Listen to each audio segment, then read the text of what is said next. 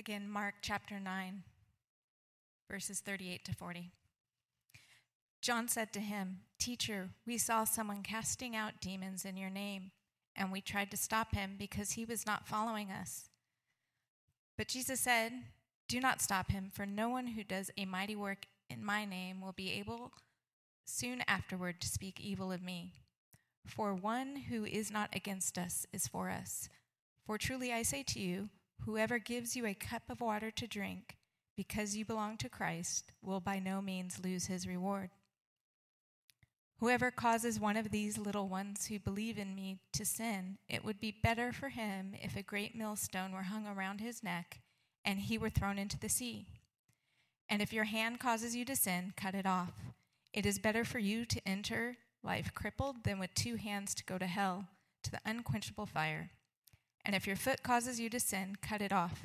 It is better for you to enter life lame than with 2 feet to be thrown into hell.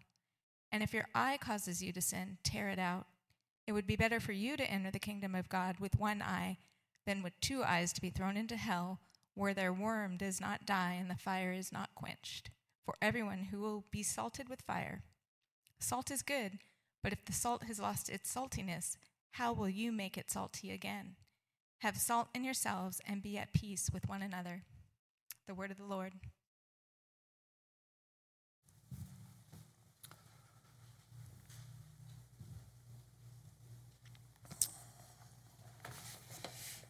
Challenging words.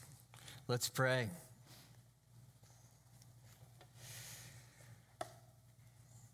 Heavenly Father, we need you this morning. Jesus, you said, apart from you, we can do nothing. So you'd send us the Holy Spirit, our friend, our helper. So we ask the Holy Spirit, Lord, you would open our eyes and our ears, our hearts to this word.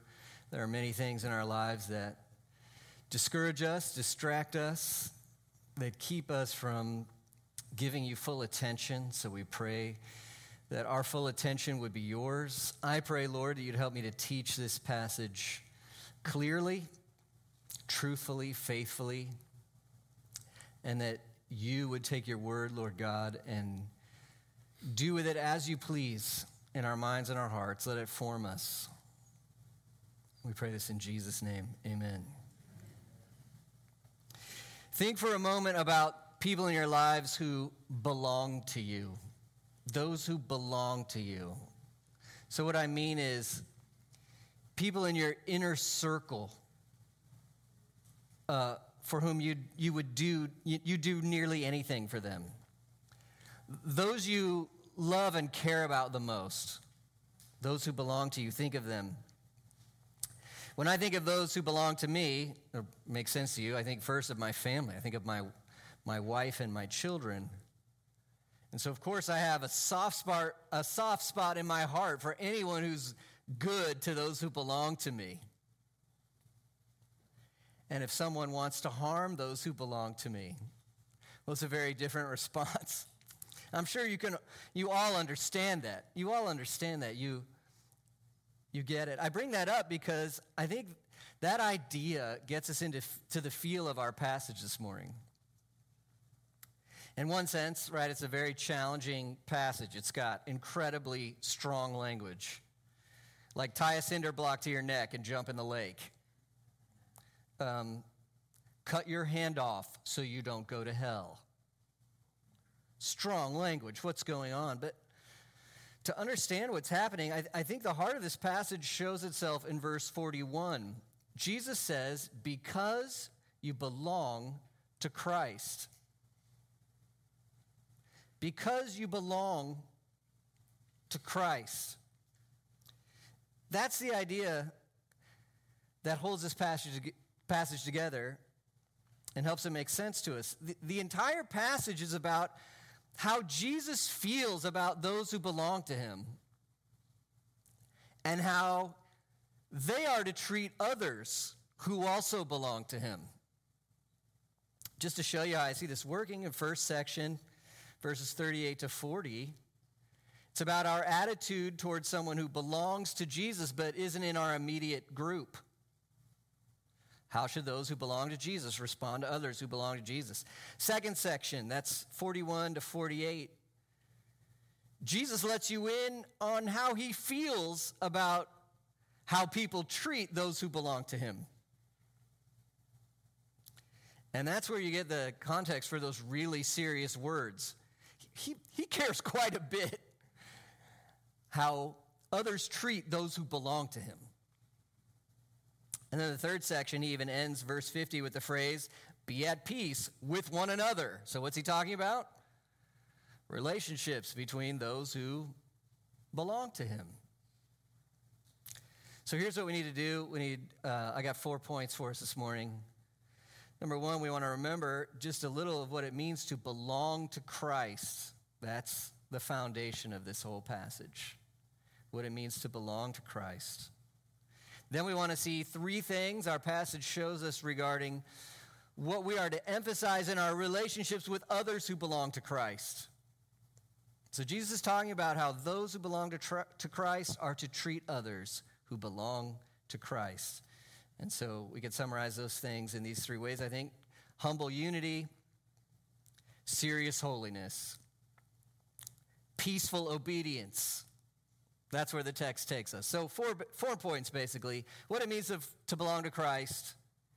Then we start to look at what that is. Humble unity, serious holiness, peaceful obedience. But before we dive in, I think we'll just recognize, does Jesus sound serious about this in these words? And if these words aren't serious, nothing is serious. Jesus is very serious about this. He's serious about how people treat those who belong to him because he's serious about those who belong to him. And if we're serious about Jesus, we will be serious about this as well. So let's dive in. First of all, just the incredible blessing of belonging to Jesus. So as a preacher, this first point is challenging because honestly, what could we say about what it means to belong to Jesus? It's a magnificent topic. You could go on forever about the glories of belonging to Jesus. But for this morning, just to point out a few things. Number one, this is how Jesus talks about Christianity in this passage. This is what it is. You belong to him. So it's personal. It's personal. Verse 41, truly I say to you, whoever gives a cup of water to drink because you belong to Christ. So that phrase there at the end, you belong to Christ, literally it could read, because of your name of Christ. Is this idea that Christ's name is stamped on you.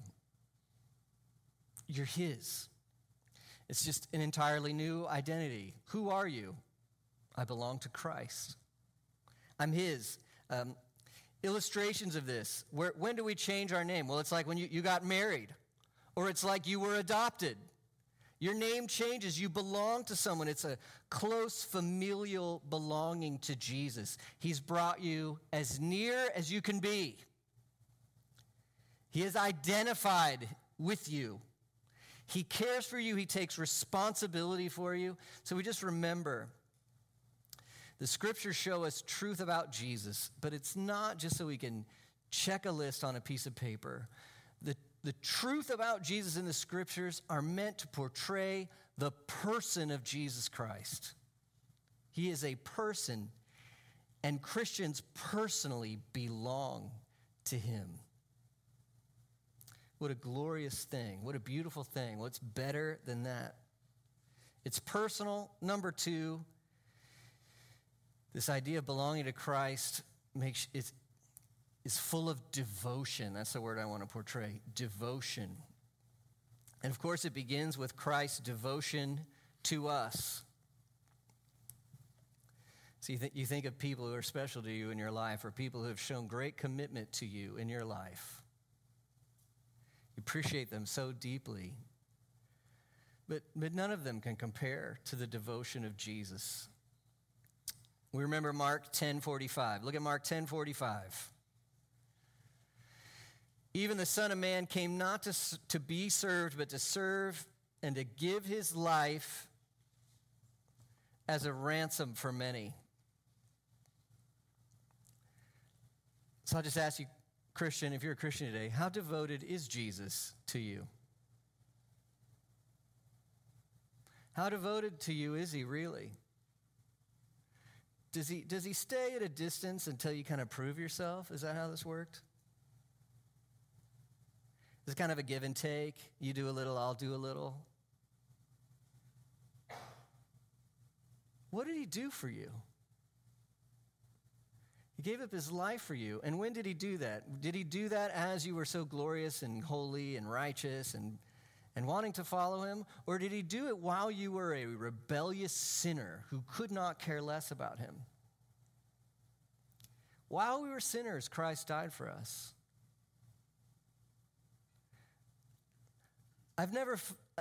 It's hard to comprehend love like that. We all know the sense of having enemies or people who mistreat us or do us wrong. I'll just tell you, my first inclination is not to die for them. Doesn't even enter my mind, really. That's probably true for you. That's what Jesus did for you. That's how devoted he is to his people. We know Jesus is one magnificent person with two natures from all eternity. He's the divine Son of God. And that divine Son of God took on human flesh. And a major reason for that was so that he could become killable and die on a cross in your place. And there, if you're a Christian, he ransomed you. He bought you. And if you trust him, you are his. You do not even belong to yourself anymore. You belong to him, this one who was so devoted to you. He bought you out of the penalty of sin. He took the wrath you deserve so that you can be forgiven. He bought you out of the power of sin, so your eyes can be open to see the goodness of God and his ways, and you want to know him and love him and follow him. And the price he paid to have you was his own life on a cross. And not only did Jesus show his devotion to us there on the cross, he remains devoted to us forever. He rose from the dead. He reigns now. He's interceding for us now, devoted to us. One day he's going to return. He's devoted to us, and he will be forever. You have no idea how much Jesus loves you if you're a Christian. Isn't that wonderful? Some days it feels like the Holy Spirit kind of lets us get a sense of how much Jesus loves us. It'll melt you, it'll make you cry. You still don't even know. It's almost uncomfortable sometimes to be loved this much. So exhaustively, so completely, so eternally. In fact, the Apostle Paul says we have to pray for help just to get it. Look at Ephesians 3. This is just part of a prayer in this section. Paul's praying for the church. He says, so that Christ may dwell in your hearts through faith, and that you, being rooted and grounded in what? In love. And what love do you think that is? Your love for God? Do you want to be rooted in your love for God? No, thank you. What love is that you're rooted in? Oh, it's his love for you in Christ. Being rooted and grounded in love. So now we pray in verse 18 that the Holy Spirit would give you strength to comprehend with all the saints what is the breadth, what is the length, what is the height, what is the depth. What's he trying to say? It's just so enormous. Verse 19, to know the love of Christ that surpasses knowledge. Isn't that a mysterious idea? I mean, you can't know it. It surpasses knowledge. Well, wait, what that means is you can't know it exhaustively. You can't know all of it, but can you know some of it? Absolutely. and you want to grow in knowing more and more and more. And that's how we can be filled with all the fullness of God. Do you see? This is the root of the tree. For the tree to grow, we have to know we belong to Jesus Christ. It's personal. He's devoted to us. Well, of course, how do we want to respond to devotion like that? You know, wave it off? Be bored with it? No way. How do we want to respond? We want to respond with our own devotion to him. Not that it measures up to his devotion to us. No, it never could. But it is an echo of his devotion to us, that we would be devoted to him. Of course, that begins with faith. We believe God and his word about what he's done for us in Christ. We repent and turn away from our sin, our autonomy, our rebellion. We turn away from that. We turn to Jesus. And we want to live for him. Galatians 2:20 puts it like this. Will you read it with me? I have been crucified with Christ. It is no longer I who live, but Christ who lives in me. And the life I now live in the flesh, I live by faith in the Son of God, who loved me and gave himself for me. Do you see Paul there thinking of the devotion of Jesus? He loved me. He gave himself for me. And now the life I live in devotion to him, trusting him. So it's the greatest thing there could be to belong to Jesus. So I'll just pause right here. I want you to know that if you don't already belong to Jesus, and somehow maybe you're realizing that this morning, you are invited to belong to Jesus right now. His invitation is open. He says himself, repent and believe. Turn away from your autonomy, your pride, rebellion. Trust me. Trust yourself to me. I'll forgive you of all your sins. I'll bring you near as a child of God. I'll be devoted to you forever. We belong to Jesus Christ. All right, if you truly belong to Jesus Christ, that's going to change how you view other people.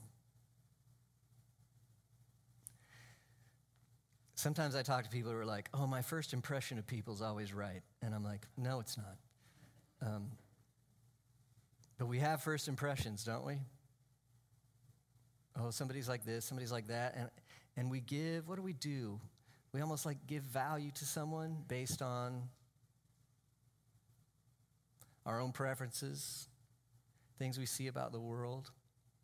It's easy to do. It's this totally human thing to do. But if you belong to Christ, and it's by his grace, right? You didn't earn it. If you belong to Christ by his grace and you are moved by his devotion to you and you want to live in devotion to him, well, you see the echo of what's coming.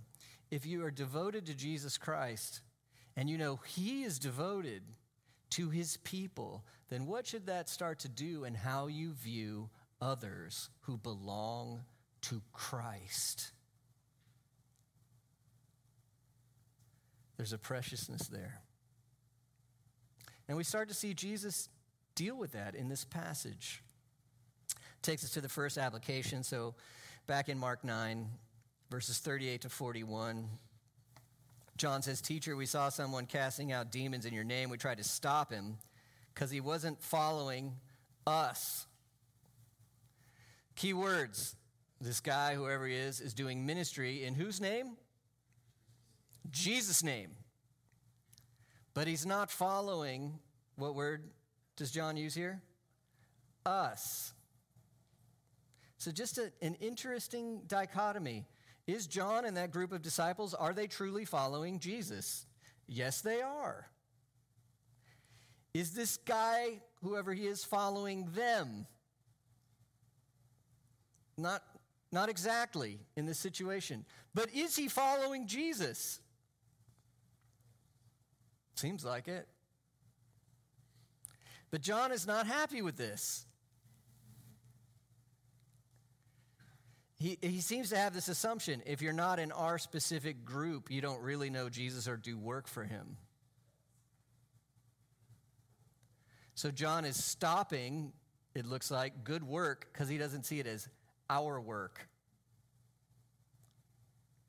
And Jesus' reply teaches an incredible lesson. You know, you just think of this passage from Mark's point of view. By Mark's time, right, churches were spreading just everywhere. Mark is in Rome, we believe. He's talking to the church in Rome. So each true church, right, so formed by the people there, what they're like, the cultural stuff going on in each place, all these things that make people what they are. True churches, do they have strengths? Yeah, they have strengths. Do they have weaknesses? Undoubtedly so. And we think of our time, right? 2,000 years later, the church has spread globally, incredibly. Local churches, denominations influenced by all the here and there of history and culture, but true churches, do they have their strengths? Yeah. Do they have their weaknesses? Undoubtedly so. And yet it's easy. And I'll resist showing you applications because it'll be easy for you to figure it out. It is easy for us, whoever the us is in our group, to look at the them, whoever the they are in their group, with an attitude of suspicion or competition. Isn't it? It's easy. Don't get me wrong. I believe what I believe on purpose. I've thought about a lot of things. That some of these things are important. I have convictions. And if I believe something is right, just like you, if you believe it because you think it's right, somebody else doesn't believe it, well, we can't both be right. We admit that. And sometimes it'll be hard to do local church or denominational fellowship with each other because some of these issues are pretty important. But we never want to forget what's most important. And not all truths are equally important for unity. And Jesus reminds us here that he is far greater than just our smaller groups. Doesn't he? Look what he says, verse 39.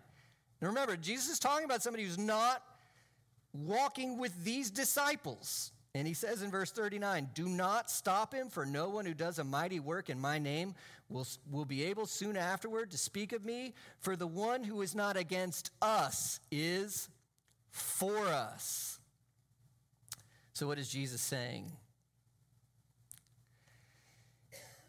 Even if somebody has some of these details different than your group, if they belong to Jesus, and I'll just ask again to clarify, what does it mean to belong to Jesus? Is it your theological maturity? Those who can write a 20-page paper on tulip belong to Jesus. Only those. I like tulip. I can go longer than 20 pages. All who call in the name of the Lord will be saved. Jesus is a person who saves those who repent of their sins and trust in him and who he is and what he's done. And that's enough, isn't it? So is that enough to belong to Jesus? True faith in the person of Jesus Christ? That's enough. They belong. Can you belong to Jesus and be really wrong on some theological issues? Yeah. Can you belong to Jesus and be wrong on all sorts of things in this world? For sure. If somebody belongs to Jesus, what is Jesus saying about what your first emphasis towards them ought to be? He is saying your first emphasis ought to be humble unity expressed in service. Look at the other side of the coin just for a moment. In Matthew 12, Jesus says this, Matthew 12:30. Whoever is not with me is against me. You see the difference? In Mark, he said, for the one who's not against us is for us. But in Matthew, he says, whoever is not with me is against me. The question is not, are they following us? We get so myopic about that. The question is, are they following him? And if they are, then he calls us to emphasize humble unity cultivated by service, expressed in service. I find it so fascinating that right after verse 40 is verse 41. Look at verse 41. For I say to you, whoever gives you a cup of water to drink because you belong to Christ will by no means lose his reward. It's amazing. If your motivation, Jesus says, is kindness and service to someone else because you're so thrilled with Jesus' devotion to you and you want to show love to someone else, even the smallest thing, because they belong to him, Jesus says, I'll remember that. I will reward you for that. He calls for humble unity cultivated by service. You know, it's interesting. We tend to serve those we love. We also tend to love those we serve. There's something, too, if you don't particularly enjoy someone or you find a context difficult, if you show love and service to someone, your heart can actually grow in compassion, in understanding, in grace. You grow in love for that person as you serve them. So Jesus says, okay, do they belong to me? Yes. Are they just like you? Not necessarily. What should you do? Serve them. Serve them. I'll remember it. And you see the positive side of Jesus' passion for his people. I mean, I get this. Just an illustration. Some of you are so good and so kind to my children. Who do I love? I love my children. I love them so much. When anyone is kind and good to my children, you'll understand. Thank you. Thank you. I only share that to say, Jesus feels this way about his people. Do you see the positive side of his passion? He loves his people so much that he is telling you, my love for my people is so abounding, I'll reward you if you are good to my people. That's what he said. It's his passion for those who belong to him. So we need to have this in our hearts. Those who belong to Jesus should emphasize humble unity expressed in service. That should be part of how we relate to one another. Next point, we've talked about what it means to belong to Jesus. We're thinking about what to emphasize in our relationships. Here's the second part of that. Serious holiness. So now we come to some of the strongest words you could ever encounter, some of the strongest words in the Bible. And I guess we could say this is the negative side of Jesus' passion for those who belong to him. So if you're good to his people, he's going to remember and reward you. If you are not good to his people, he remembers that as well. Are you ready to look at this? Are you sure you're up for it? Look at verse 42. Whoever causes one of these little ones who believe in me to sin, it would be better for him if a great millstone were hung around his neck and he were thrown into the sea. Who are the little ones? In context, that's Christians. It's those who belong to him. What's a millstone? It's so heavy, it often needed to be pulled by a donkey. It crushes grain. It mills. So if you have that tied to your neck and you go for a swim, you're going to stay down there. Now, are we to take this literalistically? No. Please, I don't want to hear about anybody trying to tie any rocks to anybody's necks. That's not what this text is about. It's an illustration.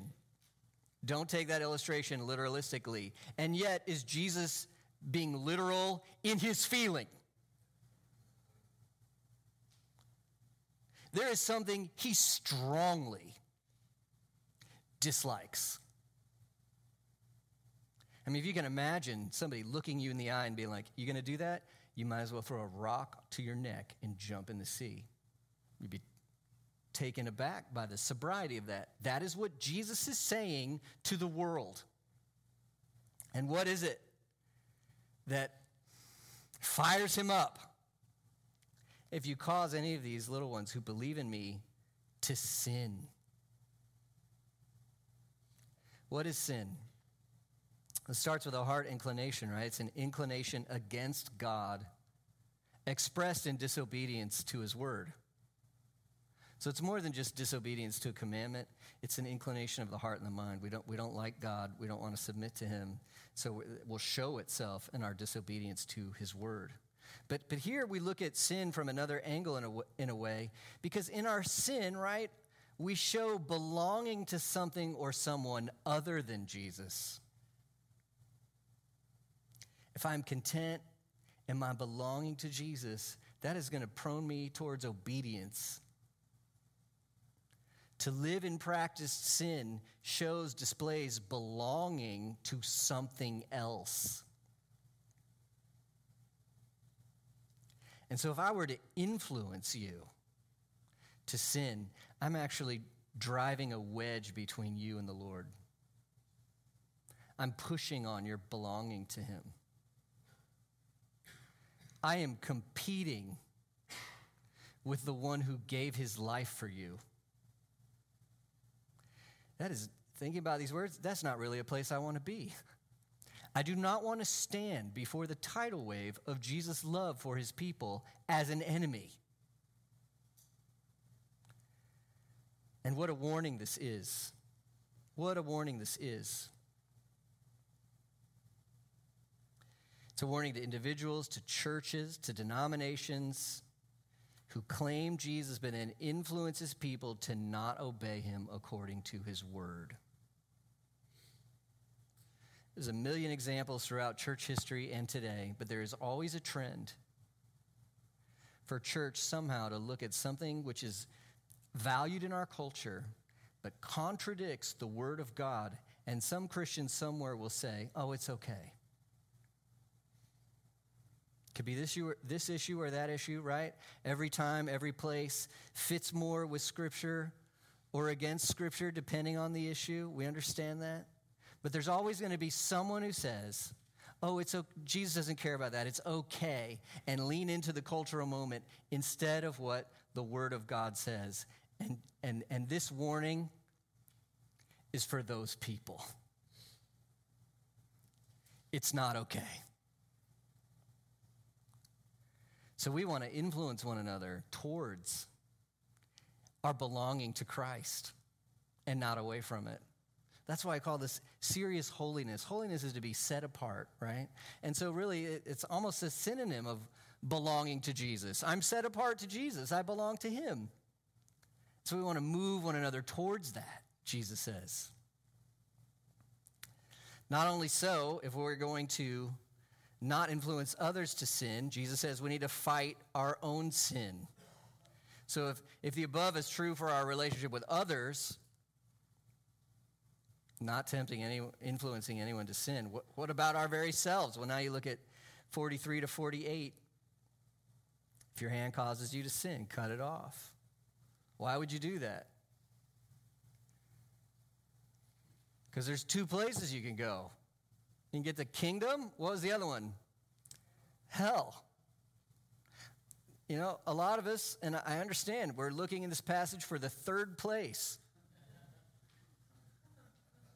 Honestly, with broken hearts, we're looking for the third place, kind of, in our minds. We're reading this. So I saw there was two places. There was the kingdom and there was hell. Was there anywhere else? There was not anywhere else according to Jesus. In order to see the kingdom, you need to, in a way, be killing something. Right? Now, again, Jesus is a Jewish rabbi. This is strong language. It's illustrative. It's metaphorical. Should anybody be doing this literally?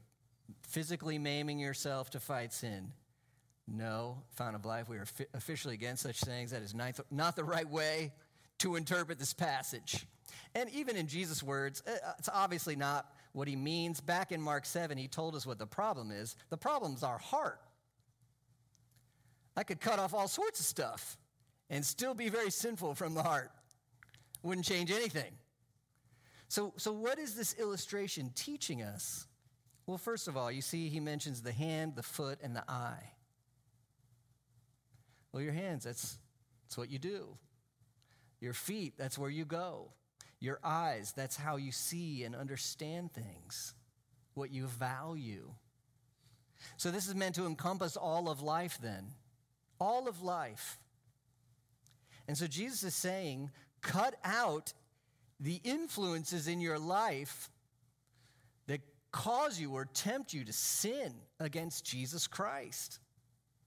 Cut them out. And just in this illustration, is there sometimes a loss in your experience of life in order to fight sin? Yes, there sometimes is. Again, there could be infinite applications of this. I'll try in a few just to get our minds thinking about it. What if social media has your mind, your mouth, or at least your thumbs, repeatedly doing things it should not? You find that in your case, you are looking at things you should not be looking at, thinking about things in an inappropriate way, or even communicating in a way where you're like, this is not godly. There is study after study showing this is poison for our youth. For some of you, this is no legalistic rule, I'm making no demand, but for some of us, should we just get off social media? Is there a loss, in a way, if you get off social media? Yeah. Relational collateral, I don't know, a whole bunch of things you wouldn't be able to participate in if you were off social media. But I just let you know, I'm pretty much off social media. I'm far happier. That's no law. That's a suggestion where you're looking at, there's this thing that's inclining me away from living and belonging to Jesus. Cut it off. Or you could think of an occupation, a job, where they're demanding something that compromises your integrity. Or you're creating what's the word I'm looking for? Something you sell. You're creating something that is actually bad for the world. Unbiblical, wrong. And your conscience might say, I can't do this anymore. Could you lose something if you give up on that career? You certainly could.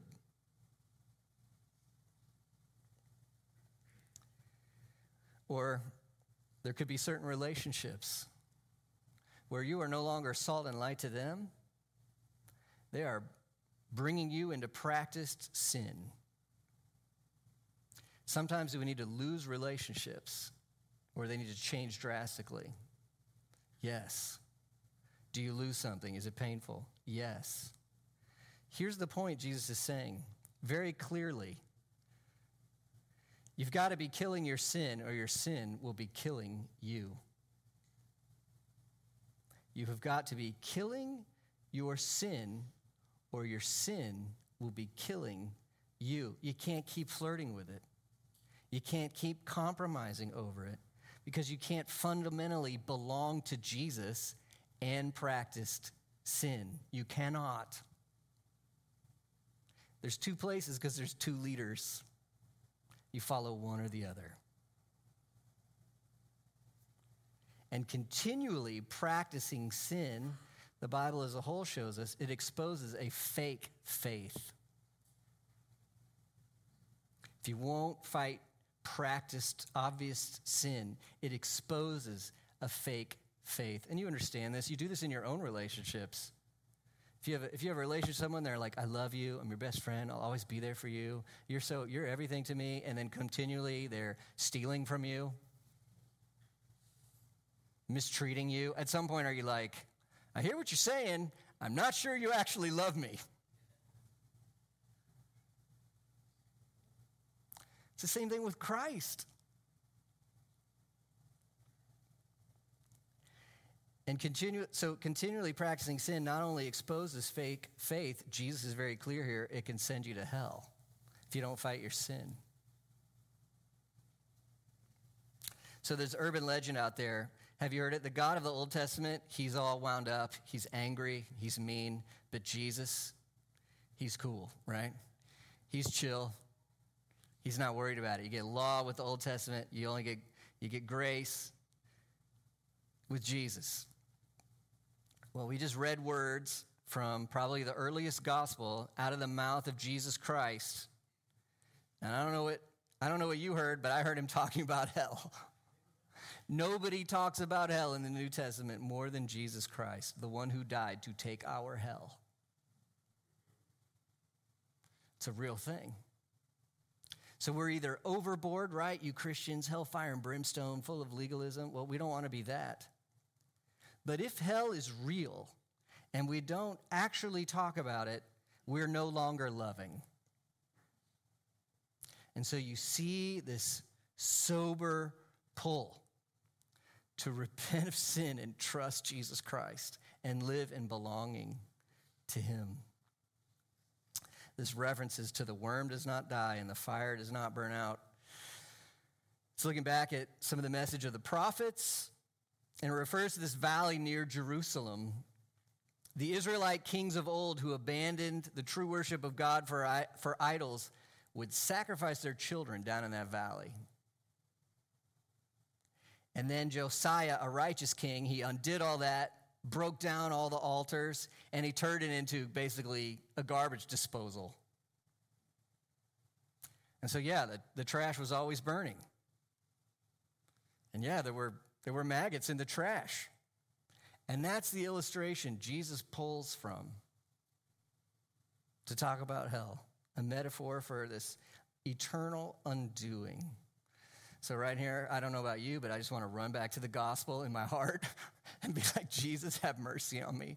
Save me from my sins. And he does, and he will, right? He took our hell on the cross. Remember the Apostles' Creed, it says he descended into hell. We're not to understand that literally. What it means is on the cross, he took the hell you and I deserve. If you trust in him, you've been set free. You're forgiven. To wrap this section up, though, how should we live in relationship with one another? Serious holiness.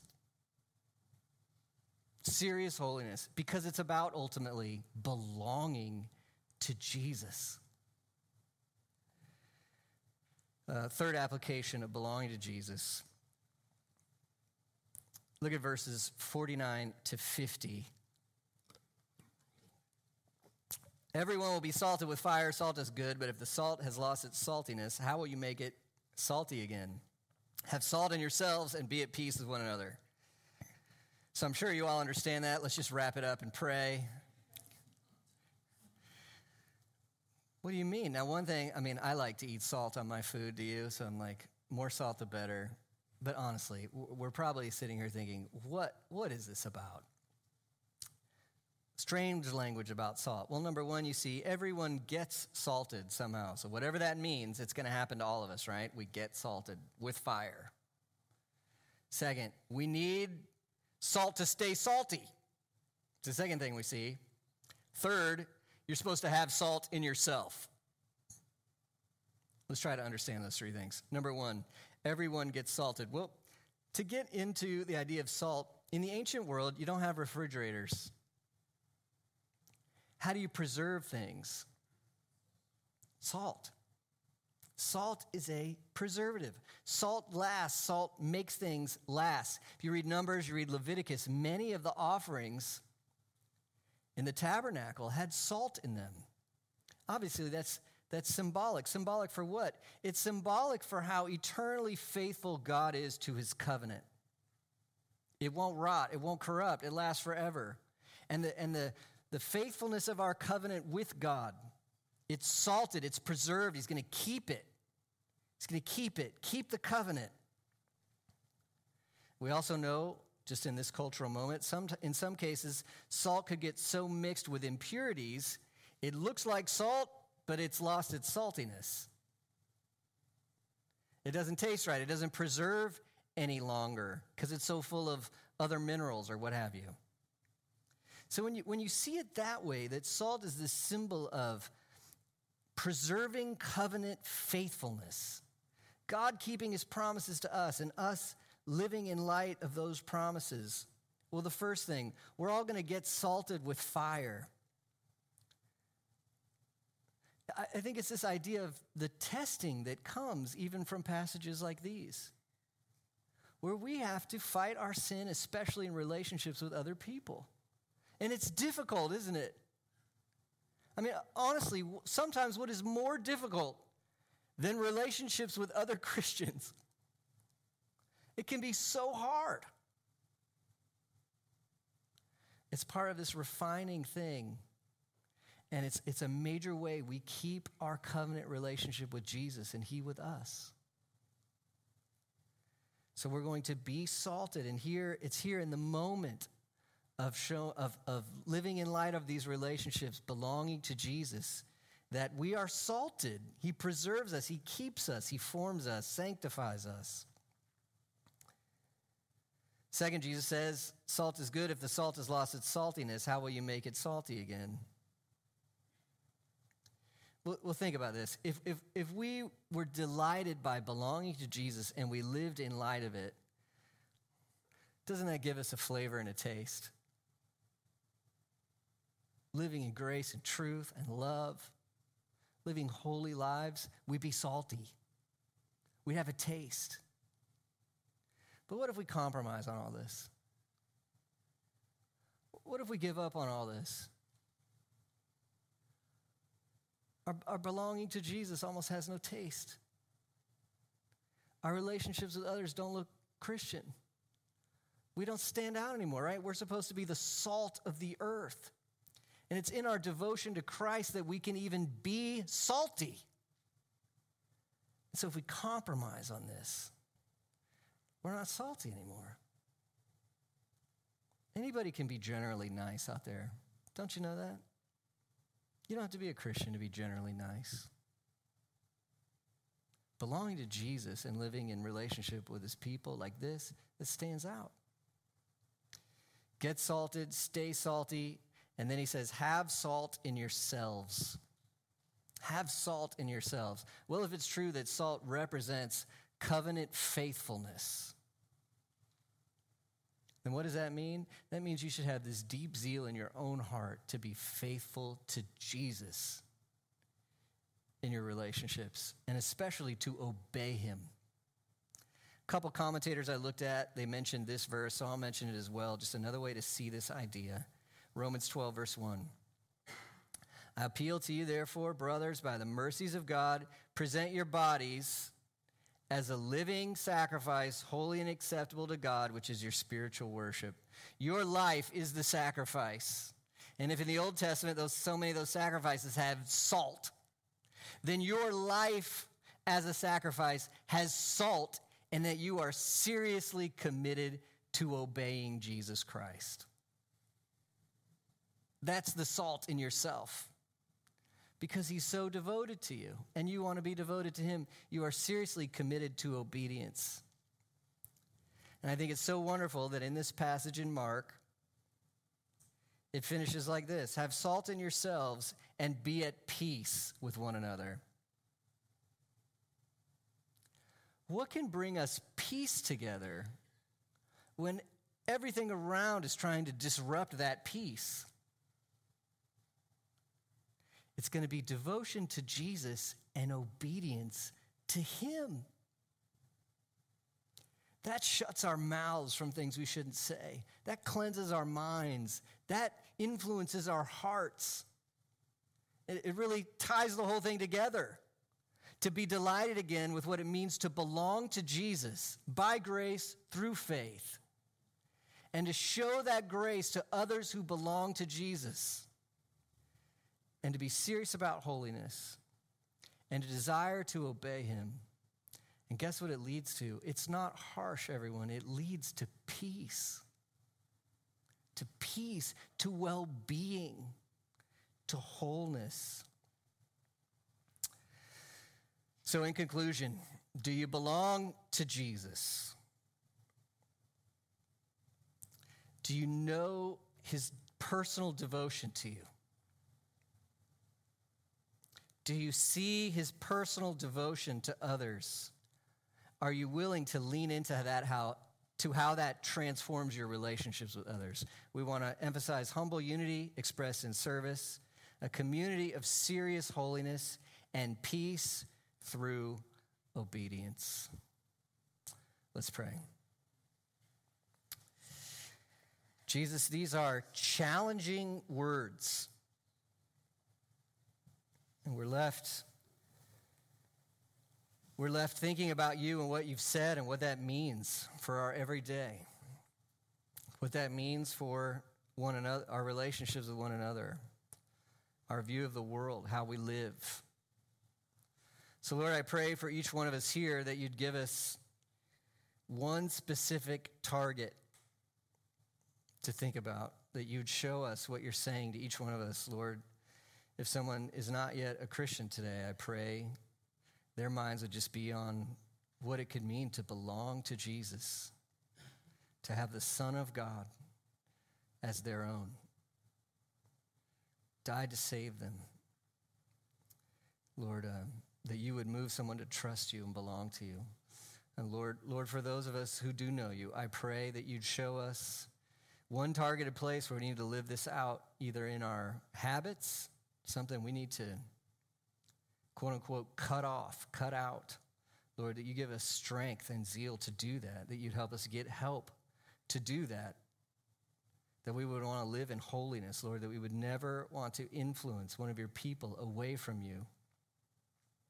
And Lord, I also just want to thank you. I want to thank you for this congregation and how incredibly peaceful these wonderful people are and how they express service to you in 1,000 ways and bear with one another and forgive one another and love one another. We want to give you glory for the peace that is in our midst. And we pray that it would continue and that it would just be shown in a zeal that we each have to obey you because you are so devoted to us, and that our peace would flourish. We pray all these things in the name of Jesus. Amen.